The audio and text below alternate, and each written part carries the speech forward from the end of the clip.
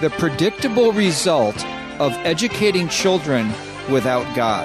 Alex Newman joins us today right here on the Christian Worldview radio program, where the mission is to sharpen the biblical worldview of Christians and to proclaim the good news of Jesus Christ. I'm David Wheaton, the host. The Christian Worldview is a nonprofit, listener-supported radio ministry. We are able to broadcast on the radio station, website, or app on which you are listening today because of the support of listeners like you. Thank you. You can connect with us by calling our toll-free number, 1-888-646-2233, writing to us at Box 401, Excelsior, Minnesota, 55331, or visiting our website, thechristianworldview.org. Well, it's axiomatic, in other words, self-evident, that the one who teaches children is the one who shapes their worldview, and thus society at large. Now, the Bible assigns the teaching and training of children to parents. For instance, in Proverbs 22, verse 6, it says, "Train up a child in the way he should go, even when he is old, he will not depart from it." This is not a guarantee, but this is a promise. This is a command to do this, and by God's grace, oftentimes it will turn out just as it says there. But of course, in response to that, God-rejecting man has a, quote, better idea.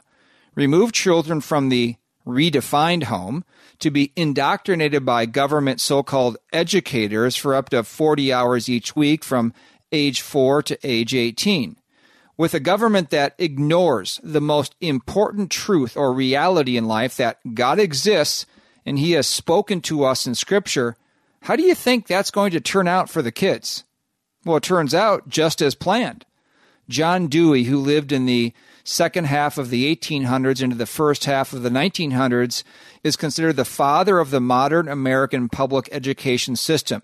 Here's what he said, quote, "There is no God and there is no soul. Hence, there are no needs for the props of traditional religion.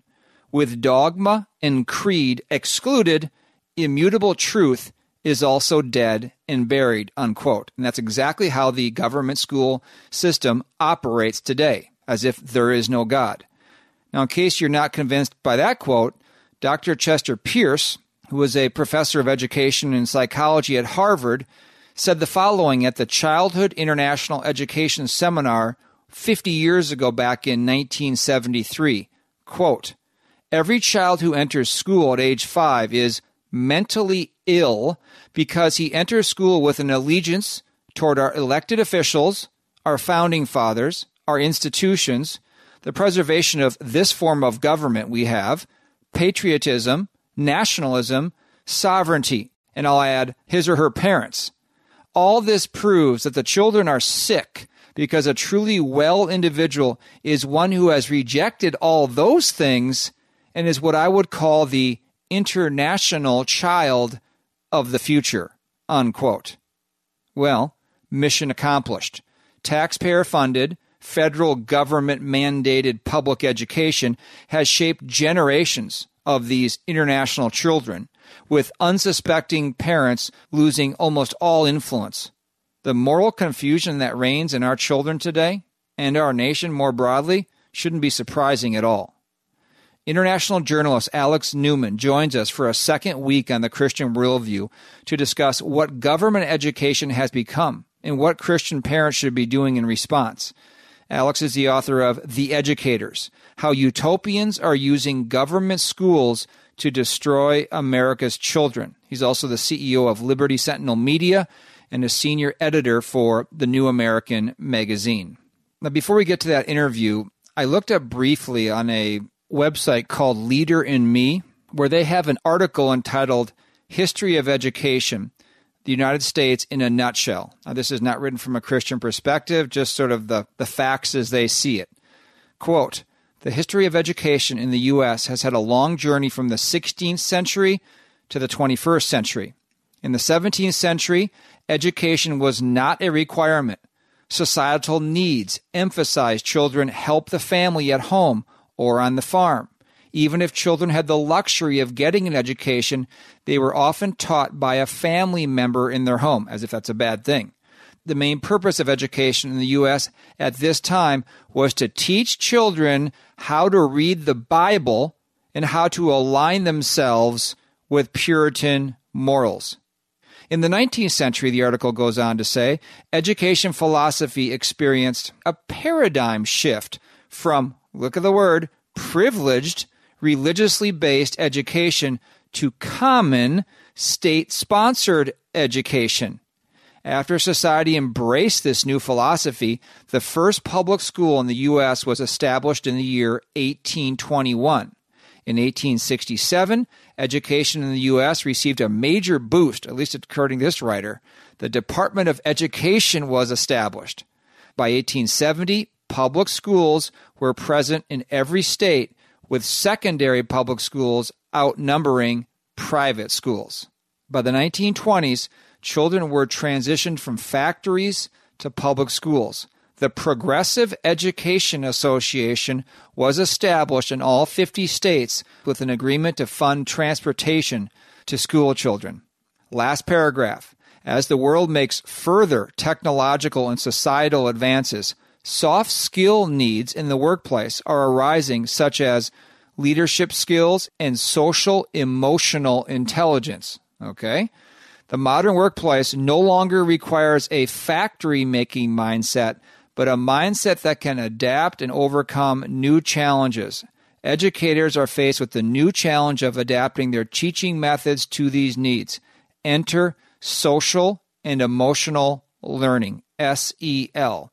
And you can just read when you hear that, critical race theory. As mentioned, Alex Newman is our guest today in the program. Here now is the first segment of the interview. Alex, thanks for coming on the Christian Worldview today. I want to start out by reading a portion of a column you wrote recently. I think it's titled "The UN, United Nations and Biden Unleash Transgender Indoctrination in Schools Worldwide." Now, you've written a book entitled "Crimes of the Educators: How Utopians Are Using Government Schools to Destroy America's Children." And just a short excerpt from the column, you say, "The UN scheme was launched on what is being called, quote, Transgender Day of Visibility, unquote. All around the world, you write, from India to Europe to the United States, government schools celebrated gender confusion and indoctrinated children to believe that they can choose their gender.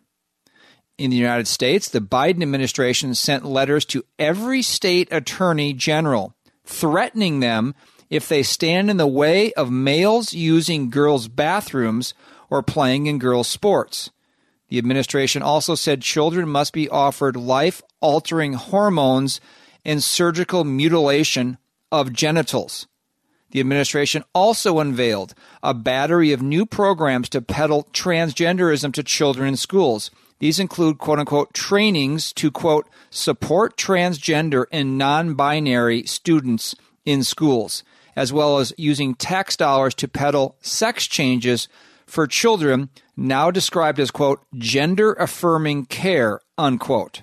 Last two paragraphs, as the Newman Report highlighted just a few months ago, the transgender craze is just the beginning. All across the nation, children are now coming to school dressed as animals and making animal noises. Estimates suggest there are now hundreds of thousands of these self-styled furries, as you call them, nationwide. Last paragraph. Government indoctrination centers are no longer safe places for children. These dangerous brainwashing programs being weaponized against children worldwide are literally an existential threat to innocent young people, their bodies, and their families. It is time for sensible people to say enough is enough. And just before I follow up with a question here, Alex, here's a piece of audio from either current or former MSNBC host Melissa Harris Perry with who she thinks your children belong to. We have never invested as much in public education as we should have because we've always had kind of a private notion of children. Your kid is yours and totally your responsibility. We haven't had a very collective notion of these are our children. So part of it is we have to break through our kind of private idea that kids belong to their parents or kids belong to their families and recognize that kids belong to whole communities. Once it's everybody's responsibility and not just the households, then we start making better investments. Again, that was Melissa Harris Perry. a former or current host at MSNBC, talking about who has ownership or who children belong to. That is really a globalistic, communistic ideology that she talks about there. Completely against what the Bible says, that children belong to parents and that parents are responsible primarily for raising their children. So the question, Alex, is the government educational system has been godless and humanistic for a very long time. But it seems that this new religion of wokeism has completely taken over our public government educational system. What triggered that, do you think? And why is there this all-out push for specifically transgenderism now?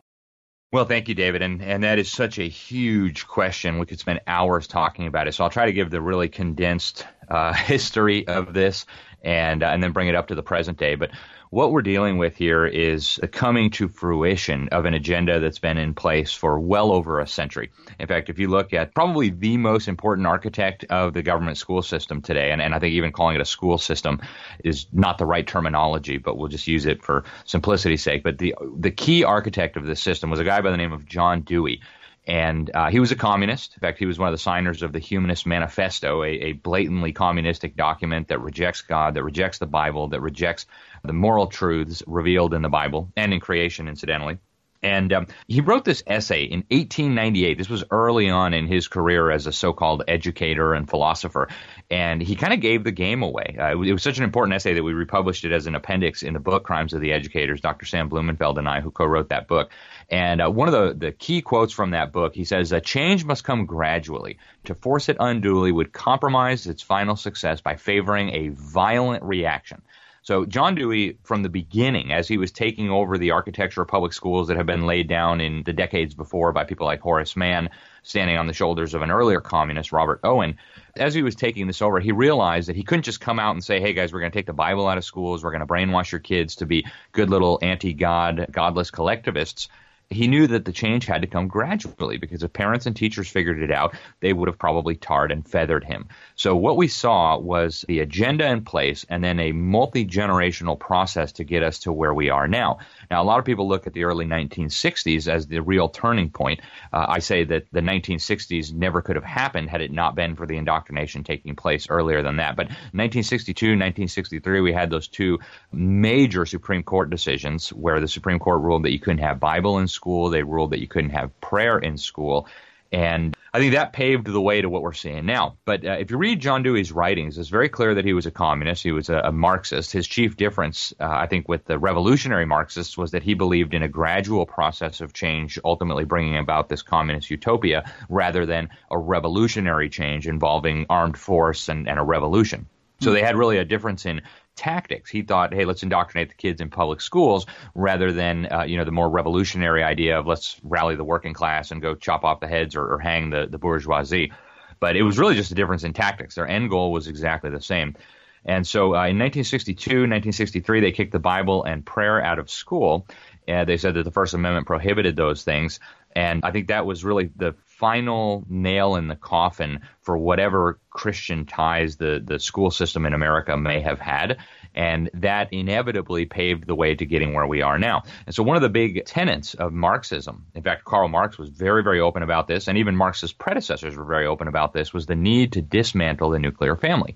The family is kind of a transmission belt of values and culture and faith and religious beliefs and worldview from one generation to the next. That's how civilization gets passed on from one generation to the next. And so Marx and other communist theorists understood that to disrupt that transmission belt, children would have to be separated from their parents. Now, the transgender craze, to bring it back full circle to what we're talking about, the transgender craze, I think, is the next element in that process. So, the one before that was the homosexual movement, right? Mm-hmm. They told us that, well, two dads is better than no parents, right? Or two moms is better than no parents. And so right there, they're telling you, you don't really need a mom. You don't really need a dad. Well, the transgender movement takes it one step further. Now they're saying there is no such thing as dad. There is no such thing as mom. How could you say mom and dad or two moms and two dads?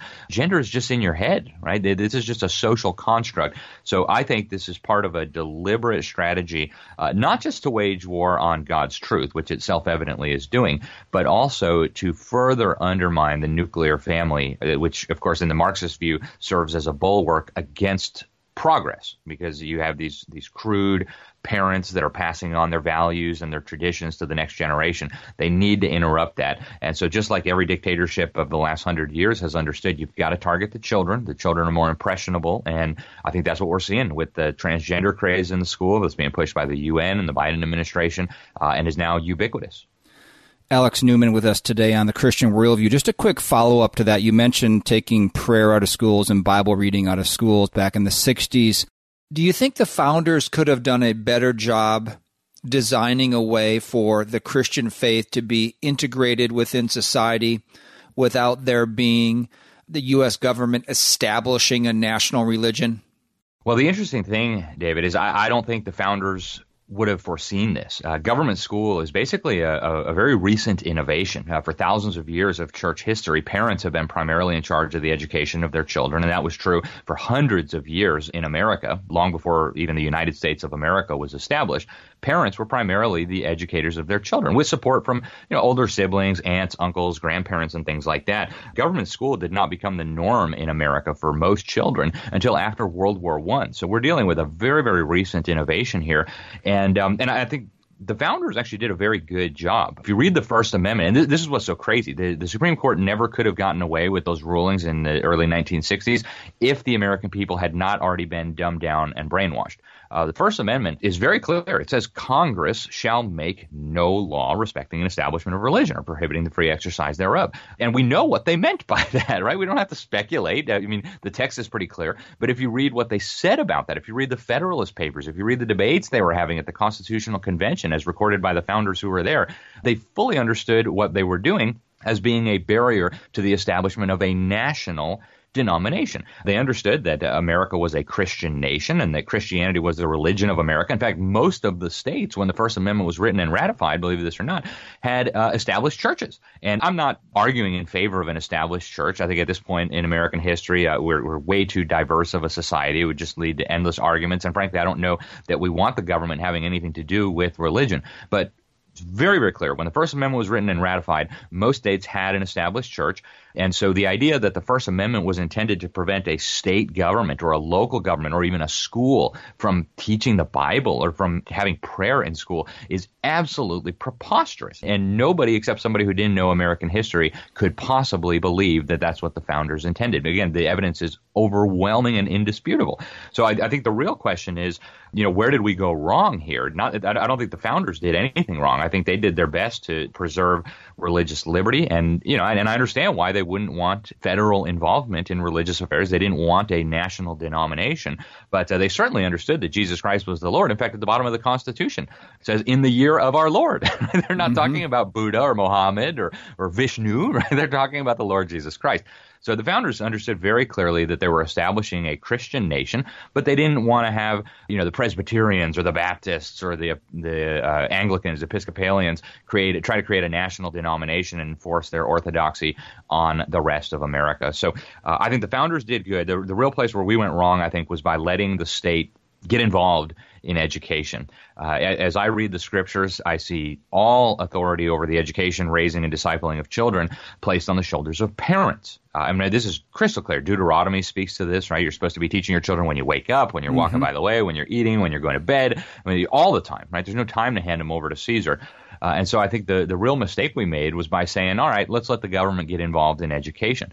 Education, again, traditionally was controlled by parents, and then there was a supplemental role for the church. The church is supposed to be equipping the saints, and so, to the extent that assistance was needed by the family, they would turn to their church. And we had church schools all over this country. All the different denominations, at least most of them, were operating their own schools. They provided free tuition to children from poor homes who couldn't afford it. So we really had no need for a government education system.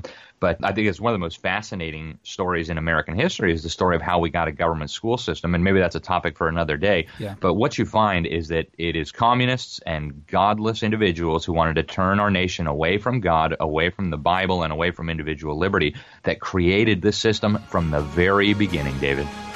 All right, we need to take a short break for some ministry announcements. Stay tuned. We'll be right back after this. Scripture commands that children are to be brought up in the discipline and instruction of the Lord. Offering biblically sound resources for children is one of our top ministry priorities. At our store at thechristianworldview.org, you will find carefully selected children's Bibles and books, along with video and audio resources. Check out the Bible infographics for kids' books, Little Pilgrim's Progress, and the popular Adam Raccoon set. Theo is a 15-episode video series addressing key doctrines of the faith that is a must-see for children and adults. Satan and the world are bent on capturing the heart and mind of your child. Instead, get sound resources that will train them up in the way they should go. Browse and order at thechristianworldview.org or give us a call for recommendations at 1-888-646-2233. That's 1-888-646-2233 or thechristianworldview.org. For a limited time, we are offering My Boy Ben for a donation of any amount to the Christian Worldview. The book is the true story of a yellow lab that I had back when I was competing on the professional tennis tour. It's about relationships with Ben, my parents, with the childhood friend I would eventually marry, but ultimately with God, who causes all things, even the hard things, to work together for good. You can order a signed and personalized copy for yourself or for your friend who enjoys a good story, loves dogs, sports, or the outdoors, and most of all, needs to hear about God's grace and the gospel. My Boy Ben is owned by the Christian Worldview. It's 264 pages, hardcover, and retails for $24.95. To order, go to thechristianworldview.org or call 1-888-646-2233 or write to Box 401, Excelsior, Minnesota 55331.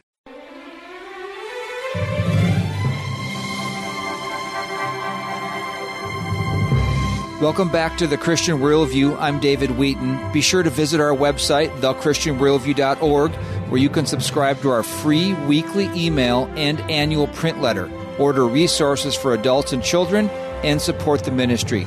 Now back to the interview with Alex Newman, international journalist and author of the book, Crimes of the Educators.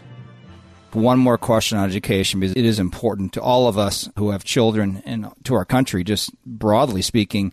Just an example here in Minnesota, where we're from, this is according to Alpha News. Alan and Julie Quist wrote a column titled, "Teachers Must Demonstrate a Marxist Worldview to Obtain Their Teaching License." I don't know if you heard about this story, but it says Marxist ideology and practices are coming to Minnesota schools disguised as new teacher licensing rules. Things like incorporate social and emotional learning, SEL, into all classes, which seeks to transform the values, attitudes, and beliefs of students and achieve full compliance with equity and gender ideology, to understand systemic trauma, including racism and microaggressions, to be inclusive, to reflect diversity of cultures. It goes on and on and on. But it basically says that non-public schools as well generally hire licensed teachers. These licensing requirements or standards will apply to them as well. I know you speak on this topic of education, but how do you try to help parents understand? Because a lot of parents went to their local public school and they sort of think it's the same, maybe a little different now. They maybe don't understand the danger they are putting their children in by going to a government school. And has a tipping point been reached? It sounds like you think it has been reached, maybe not even recently, but a long time ago, that children of Christian parents should really not be in government schools. They should either be homeschooled or in a good Christian school. Yeah, and I think that much is very clear from reading the scriptures. Jesus, our Lord, gave us a very simple litmus test for all people and institutions, right? He said it in Matthew, he said it in Luke, whoever is not with me is against me. So our Lord, our Savior, our King explained that there are two camps in this world. There's one that is with Christ and there's one that is against Christ. And I think it's a very simple exercise to look at the government school system and determine which camp the government schools fall into. The Christians come back and they say, well, I need my kids to be salt and light in a public school. And I say, look, you wouldn't send your children to Iraq or Afghanistan with an M16 for obvious reasons, because we don't send child soldiers into war because children are not prepared. They're not properly trained, right? They need experience. In exactly the same way, we should not be sending our children to do spiritual warfare in a godless institution that, according to our Lord's litmus test, is antichrist, is against Christ. So up until the early 1960s, you could have maybe made the case that, hey, they're still saying prayers, they're still reading the Bible. Okay, maybe the public schools are still with Christ. I think it would have been a very bad argument, but at least you could have said that. Today, you can no longer say that. So I think for Christians, the choice really should be very, very clear. And, what's happening in Minnesota is happening all across the country. I know Julie Quist. She sent me that article. I published it on my website, and they're doing wonderful work. She's with the Child Protection League. I spoke at their conference last year in Minnesota and sounded the alarm about this. But as far as when the tipping point was reached, I think it was at the very beginning. Again, if you go back to the people who created the model, Robert Owen was the first one that I can find really since Plato that promoted the idea of a government school system. He was a godless communist. He set up a communist commune in Indiana that failed because it was based on communistic, godless principles. And so he created an organization, a network to try to shift public opinion and get government involvement in education. Horace Mann picked it up from there and implemented this in Massachusetts based on the Prussian model, which came from Robert Owen's idea. And again, at every point, these were godless individuals who wanted to use the school system to turn our children against God. And so if you look at the data today, and there's a lot of data coming out about this. Barna has come out with some. The Nehemiah Institute, Dan Smithwick has come out with some. Depending on whose numbers you're looking at, something like 70 to 90% of Christian children from Christian homes who go through 12 years of the government school system are going to leave their faith. They're going to leave the church. They're going to go down that broad road rather than the narrow road. And so I think if we are truly Christians, if we truly value the well-being of our children, this really should be a no-brainer. And I'm not implying or suggesting that a good education, homeschooling, or Christian schools will save your children. Only Jesus Christ can save your children. You can't, right? Sorry, it's beyond our purview. We are not saviors. But if we're faithful to God's commands, God will bless that. And I think at this point, my reading of the Bible makes it very clear that God's people must, and I'll say that word again, must exit the public school system. Well, we all are a product of our influences. And when you're in a government school for that many hours per day, per week, with the kind of peers that are there, there's just no chance of you not being influenced by the peers and the teachers and the curriculum. Alex Newman is our guest today here on the Christian Worldview. He's an international journalist. He's the CEO of Liberty Sentinel Media. He's also a senior editor for the New American Magazine. We have all the links to what he's involved in at our website, thechristianworldview.org. Go there, and you can go from there to all the different things he's doing. Alex, I want to play a soundbite that just came out recently between Senator Josh Hawley and a professor, a female professor, at the University of California at Berkeley, and they got into an interchange about a really current topic. Even got into this with the Supreme Court nomination of Ketanji Brown Jackson recently about what a woman is, what sex can actually give birth. I mean, this seems like crazy discussion, but I want you to hear the soundbite and then tell us how you think a Christian should respond to the kinds of accusations of transphobia that this Berkeley professor was making towards Senator Josh Hawley. Professor Bridges, you said several times, you've used a phrase, I want to make sure I understand what you mean by it. You've referred to people with a capacity for pregnancy. Would that be women? Many women, cis women, have the capacity for pregnancy. Many cis women do not have the capacity for pregnancy. There are also trans men who are capable of pregnancy, as well as non-binary people who are capable of pregnancy. So this isn't really a women's rights issue. We can recognize that this impacts women while also recognizing that it impacts other groups. Those things are not mutually exclusive, Senator Hawley. Oh, so your view is that the core of this right then is about what? So I want to recognize that your line of questioning is transphobic, and it opens up trans people to violence by not recognizing them. Wow, you're saying that I'm opening up people to violence by asking whether or not women are the folks who can have pregnancies? So I want to note that 1 out of 5 transgender persons have attempted suicide. So I think it's important. Because of my line of questioning? So we can't talk about it? Because denying that trans people exist and pretending not to know that they exist. I'm denying that trans people exist by asking you if you're talking about women having pregnancies? Do you believe that men can get pregnant? No, I don't think women can get pregnant. So you are denying that trans people exist? And that leads to violence? Is this how you run your classroom? Are students allowed to question you? Absolutely. Or are they also treated like this? Where No, they're told that they're opening up people to violence? We have a good time in my class. You should join. Oh, I bet. You might learn a lot. Wow, I would learn a lot. I've learned a lot just in this exchange. Absolutely. Extraordinary. You heard that interchange there between Senator Josh Hawley, he's conservative, and this professor from Berkeley.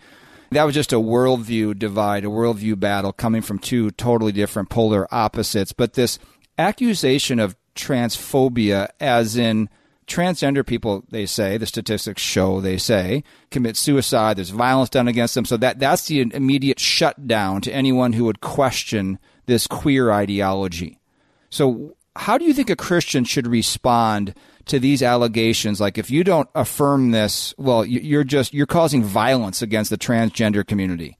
Yeah, I think we need to be honest, and being honest means pointing out that this is completely and utterly absurd. And in fact, it's very dangerous, David, and I'll explain that in a moment. But, a Christian cannot play along with somebody's delusions in good conscience. A Christian has to speak the truth in love.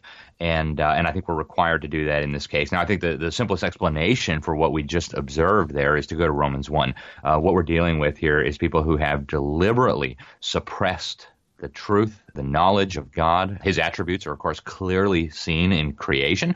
And so a person has to be willingly ignorant to deny the existence of God, the fact that he's all-knowing and loving, etc. This is a willful decision. And we know what happens then is God hands people over to a depraved mind. And unfortunately, that's what we're dealing with here. But I do want to address the danger of this line of thinking, because it is being weaponized right now, and it is going to be further weaponized in the months ahead in a way that is very, very dangerous for Christian families. And so that's what I want to really emphasize here. They are setting up the argument to say that anyone who doesn't affirm somebody who is confused about their gender is necessarily a danger to them, because this person who is confused about their gender may then be tempted to commit suicide as a result of somebody not affirming their delusions. Now, this is the line of thinking that's being used right now by Child Protective Services and by schools around the country. And I've interviewed parents who have been victims of this, where their child is coming to school, their child is being indoctrinated to believe that if it's a boy, that maybe he could be castrated to be his true self. If it's a girl, that maybe she could have her breasts removed, that she could have her genitals surgically mutilated to be her true self. And then when parents try to stand in the way and say, no, honey, sorry, you're a boy or you're a girl. God created you to be a boy. God created you to be a girl. Every cell in your body testifies to the fact that you're either male or female. When a parent comes in and says that, under this line of thinking that we just heard from this so-called educator from Berkeley, the parent then becomes a mortal danger to their child. And of course, the job of the Child Protective Services is to protect children from dangerous parents, from dangerous home environments. And if the parent might cause their child to commit suicide, they are by definition a danger to their child. And so we're already starting to see this. And we're going to see it much, much more in the months ahead, David, unless we somehow as a society manage to get a grip on this. They are going to be splitting up families. We're seeing it happening in Canada. We're seeing it happen in parts of Europe. And we're going to see much more of it in the United States. But I think a simple analogy would suffice here to show the absurdity and the danger of entertaining these delusions. The example of a girl who's anorexic or bulimic is really perfect to illustrate the point here. If I had a daughter, and I don't, I've got lots of sons, but no daughter. If I had a daughter who came home and was skinny as a rail and said, hey, I think I'm really obese. I found out at school that I'm really, really fat, and my teacher affirmed me in that. And so I've decided that I need to go on a diet. I'm not going to be eating anymore. And in fact, I think I would like some liposuction to try to get rid of some of this fatness so that I could be my true self, because I want to identify as a skinny person. Everybody, I don't think it's controversial to say, everybody recognizes that a parent who said, okay, honey, let's go get you liposuction. Let's make sure that you can't eat anymore. Everybody recognizes that would be abusive and absurd. Why? Because the child is not actually overweight. The child is not actually obese. The child is entertaining delusions. And then to affirm that with surgery or other radical interventions would be cruel, it would be criminal, and it would be dangerous. That's exactly what we're dealing with here. And actually, we were just talking about the Child Protection League. When I was up in Minnesota last year speaking on education for the Child Protection League, they had a woman who came there who was a former transgender person. She had been, and I got her on camera, she gave me her testimony. It was simply incredible. She had been indoctrinated to believe that she needed to impersonate a man and that she needed to take these hormones and she needed to go through these whole procedures.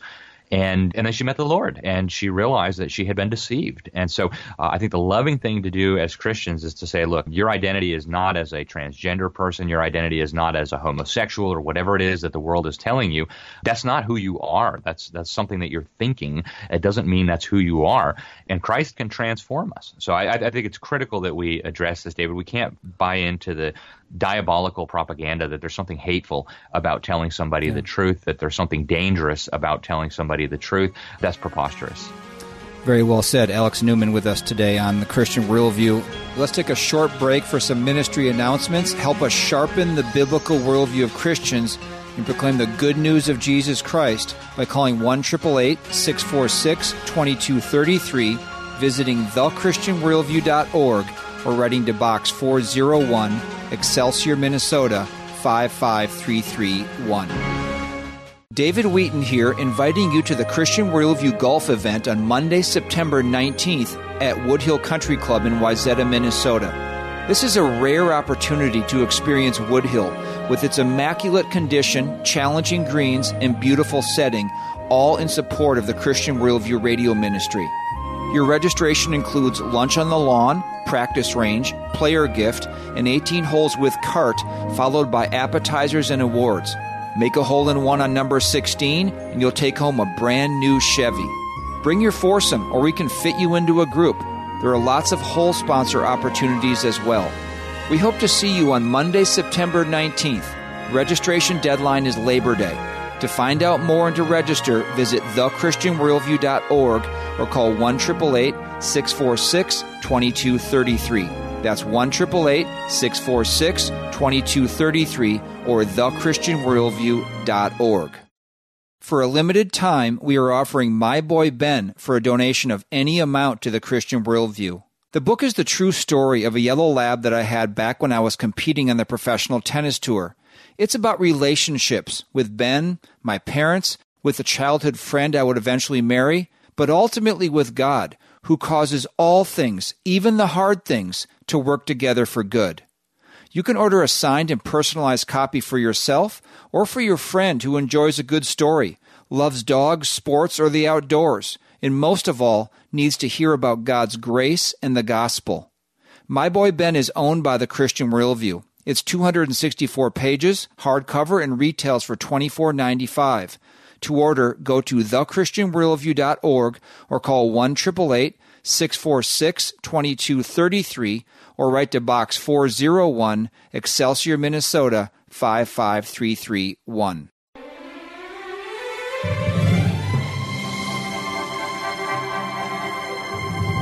Thanks for joining us today on the Christian Worldview. I'm David Wheaton, the host. Just a reminder that today's program and past programs are archived at our website, thechristianworldview.org. Transcripts and short takes are also available. Now let's get back to the interview with Alex Newman. Alex, I want to transition here just in the last moments we have for this interview to talk about an article that's really representative of a lot of different articles being written about the evangelicalism in our country now as being so divisive, so attuned to Donald Trump, the president, former president, and so forth. So just to give you an example of one was written toward the end of last year in the Atlantic magazine. So consider the source. It's a left-wing publication. It was written by a man named Peter Wehner, and he is a contributing writer to the Atlantic. He's also the author of The Death of Politics, How to Heal Our Frayed Republic After Trump. So I think we kind of know where he's coming from, but the title of the column is The Evangelical Church is Breaking Apart, and he goes into the division taking place right now between kind of the social justice side of evangelicalism and the more theologically conservative side. And then he writes this. He said, the root of the discord lies in the fact that many Christians have embraced the worst aspects of our culture and our politics. When the Christian faith is politicized, Christians become repositories not of grace, but of grievances, places where tribal identities are reinforced, where fears are nurtured, and where aggression and nastiness are sacralized. The result is not only wounding the nation, it's having a devastating impact on the Christian faith. One more paragraph. The first step was the cultivation of the idea within the religious right that certain political positions were deeply Christian. Still, some claims are not at all unprecedented in American history. Through the 2000s, even though the religious right drew its energy from the culture wars as hard as it had for decades, it abided by some civil restraints. And then they say this to close a paragraph. Then came Donald Trump. When Trump was able to add open hatred and resentments to the political religious stance of true believers, it crossed align. So you look at this, and this is the whole tone of the whole article. It was critical only of one side, the theologically conservative side, as being those that are persecuting basically those who want more moderation, shall we say, within evangelicalism. Christians' views, Alex, are sourced, they should be at least, directly from Scripture, how they interpret Scripture. So you take an issue like abortion or homosexuality, transgenderism, as you've been discussing, even race, don't show partiality, welfare, man won't work, neither let him eat. All the issues that really biblical Christians have, they try to understand Scripture in light of those issues. And so in the last election, you had a choice between someone like Donald Trump, who many evangelical Christians did not like his manner and his boastfulness and those kinds of things. But the other option was Joe Biden, who has completely rejected a biblical worldview for government and on these policies I just discussed. So the choice was fairly obvious for most evangelical, at least conservative evangelicals. So how is linking evangelicals to Trump useful as a bludgeon for those trying to, I guess, marginalize or do something to those who are theologically conservative? Yeah, and I want to point out, David, that that's exactly what's happening here. They are trying to demonize conservative Christians, especially conservative evangelicals, and they're using Trump as a weapon to do that. I think we need to start with some fundamentals. And I ask Christians this often. What part of your life is Jesus not the Lord over? If we are Christians who love the Lord, should be the Lord over every part of our lives. He should be the Lord of our families, the Lord of our businesses, the Lord of our politics as well. And I think you pointed out very well that in the most recent election, and in the one before that, by the way, we had the choice between somebody who at least claimed to value the Bible, at least claimed to want to stop the slaughter of unborn babies, claimed to have a more constitutional point of view. And so I think for a lot of Christians, it was easy to do that. Now, Bible-believing Christians understand very clearly that we are not supposed to be putting our trust in princes, right? And to the extent that any Christians actually did idolize Trump on that level, that would be irresponsible. But I think that was very, very limited, if it even happened at all. I think that's the impression that the radical left and their allies in the media want to give, though, that somehow Christians who support Trump have idolized him or have made him into a god. I don't know any Christians who have done that.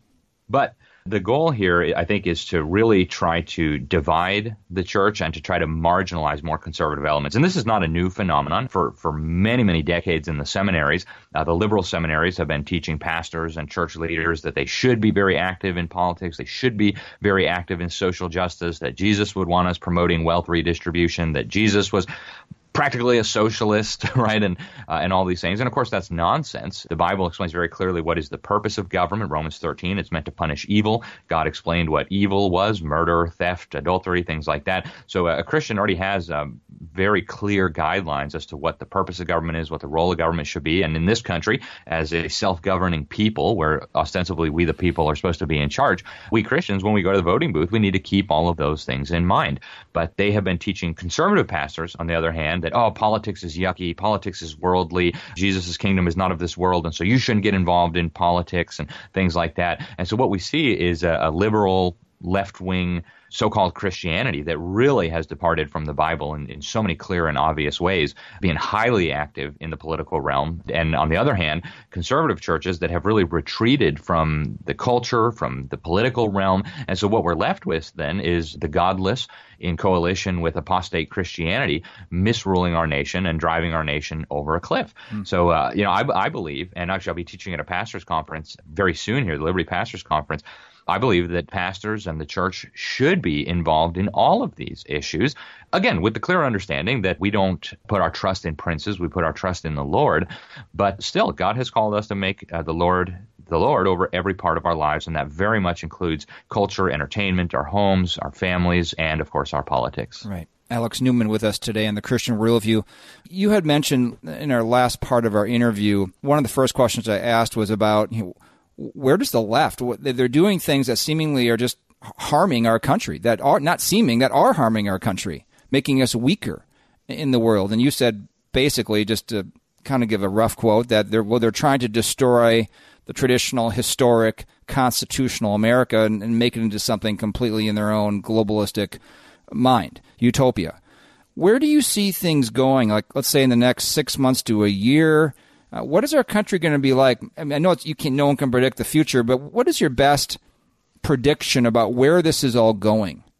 Well, thank you, David. And I think it's a very important question for Christians to be thinking about. And my assessment is that we're headed for some very significant turbulence in the months ahead. In fact, we're already there. I mean, the last 2 years, I think, showed us very clearly how far our country has gone away from its biblical foundations, away from its constitutional moorings, and toward something that is really alien to the American experience. And at this point, the momentum is so significant that trying to stop that is going to be like trying to stop a runaway freight train. It's going to be extremely difficult. Now, over the long term, of course, I could not be more hopeful. I'm anxiously awaiting the return of Christ, and I know that evil is going to be absolutely and completely annihilated and pulverized, and every knee is going to bow and every tongue is going to confess. So we have that to look forward to. But I think in the near term, I think America is going to experience a lot of turmoil. And I don't say that to try to scare anyone. The Lord has not sent us a spirit of fear, obviously, but I do think we need to be mindful and we need to make a sober assessment of where this is heading. And so I think we're going to be heading toward civil unrest. I think we're going to be headed toward some very difficult economic times. In fact, we've already entered them, and I think it's going to get much worse in terms of the currency, in terms of the supply chains, even in terms of the food supply.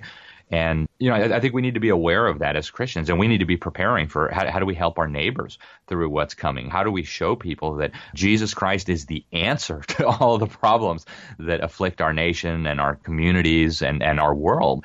And so we need to be thinking in those terms, I think, as the body of Christ, because times, I think, are going to get tough. That's not to rule out the possibility of divine intervention.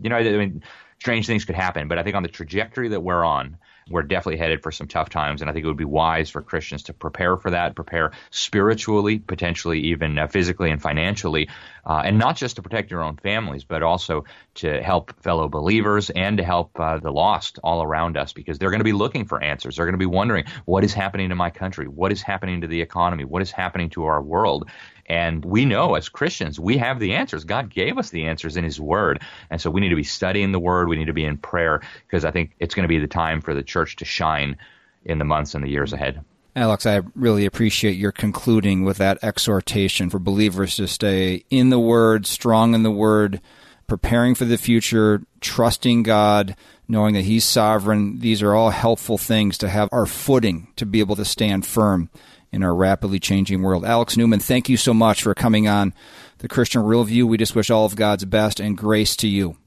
Thank you, brother. I appreciate so much you having me on. Thank you for all that you do. And to all the listeners out there, God bless you. Now, again, you can find out all about Alex Newman by going to our website, thechristianworldview.org, and just going into the preview for today's program, or going to the podcast notes if you're listening via podcast today. Now, just a few comments on the issue of education. Our government educational system is based on a communistic model.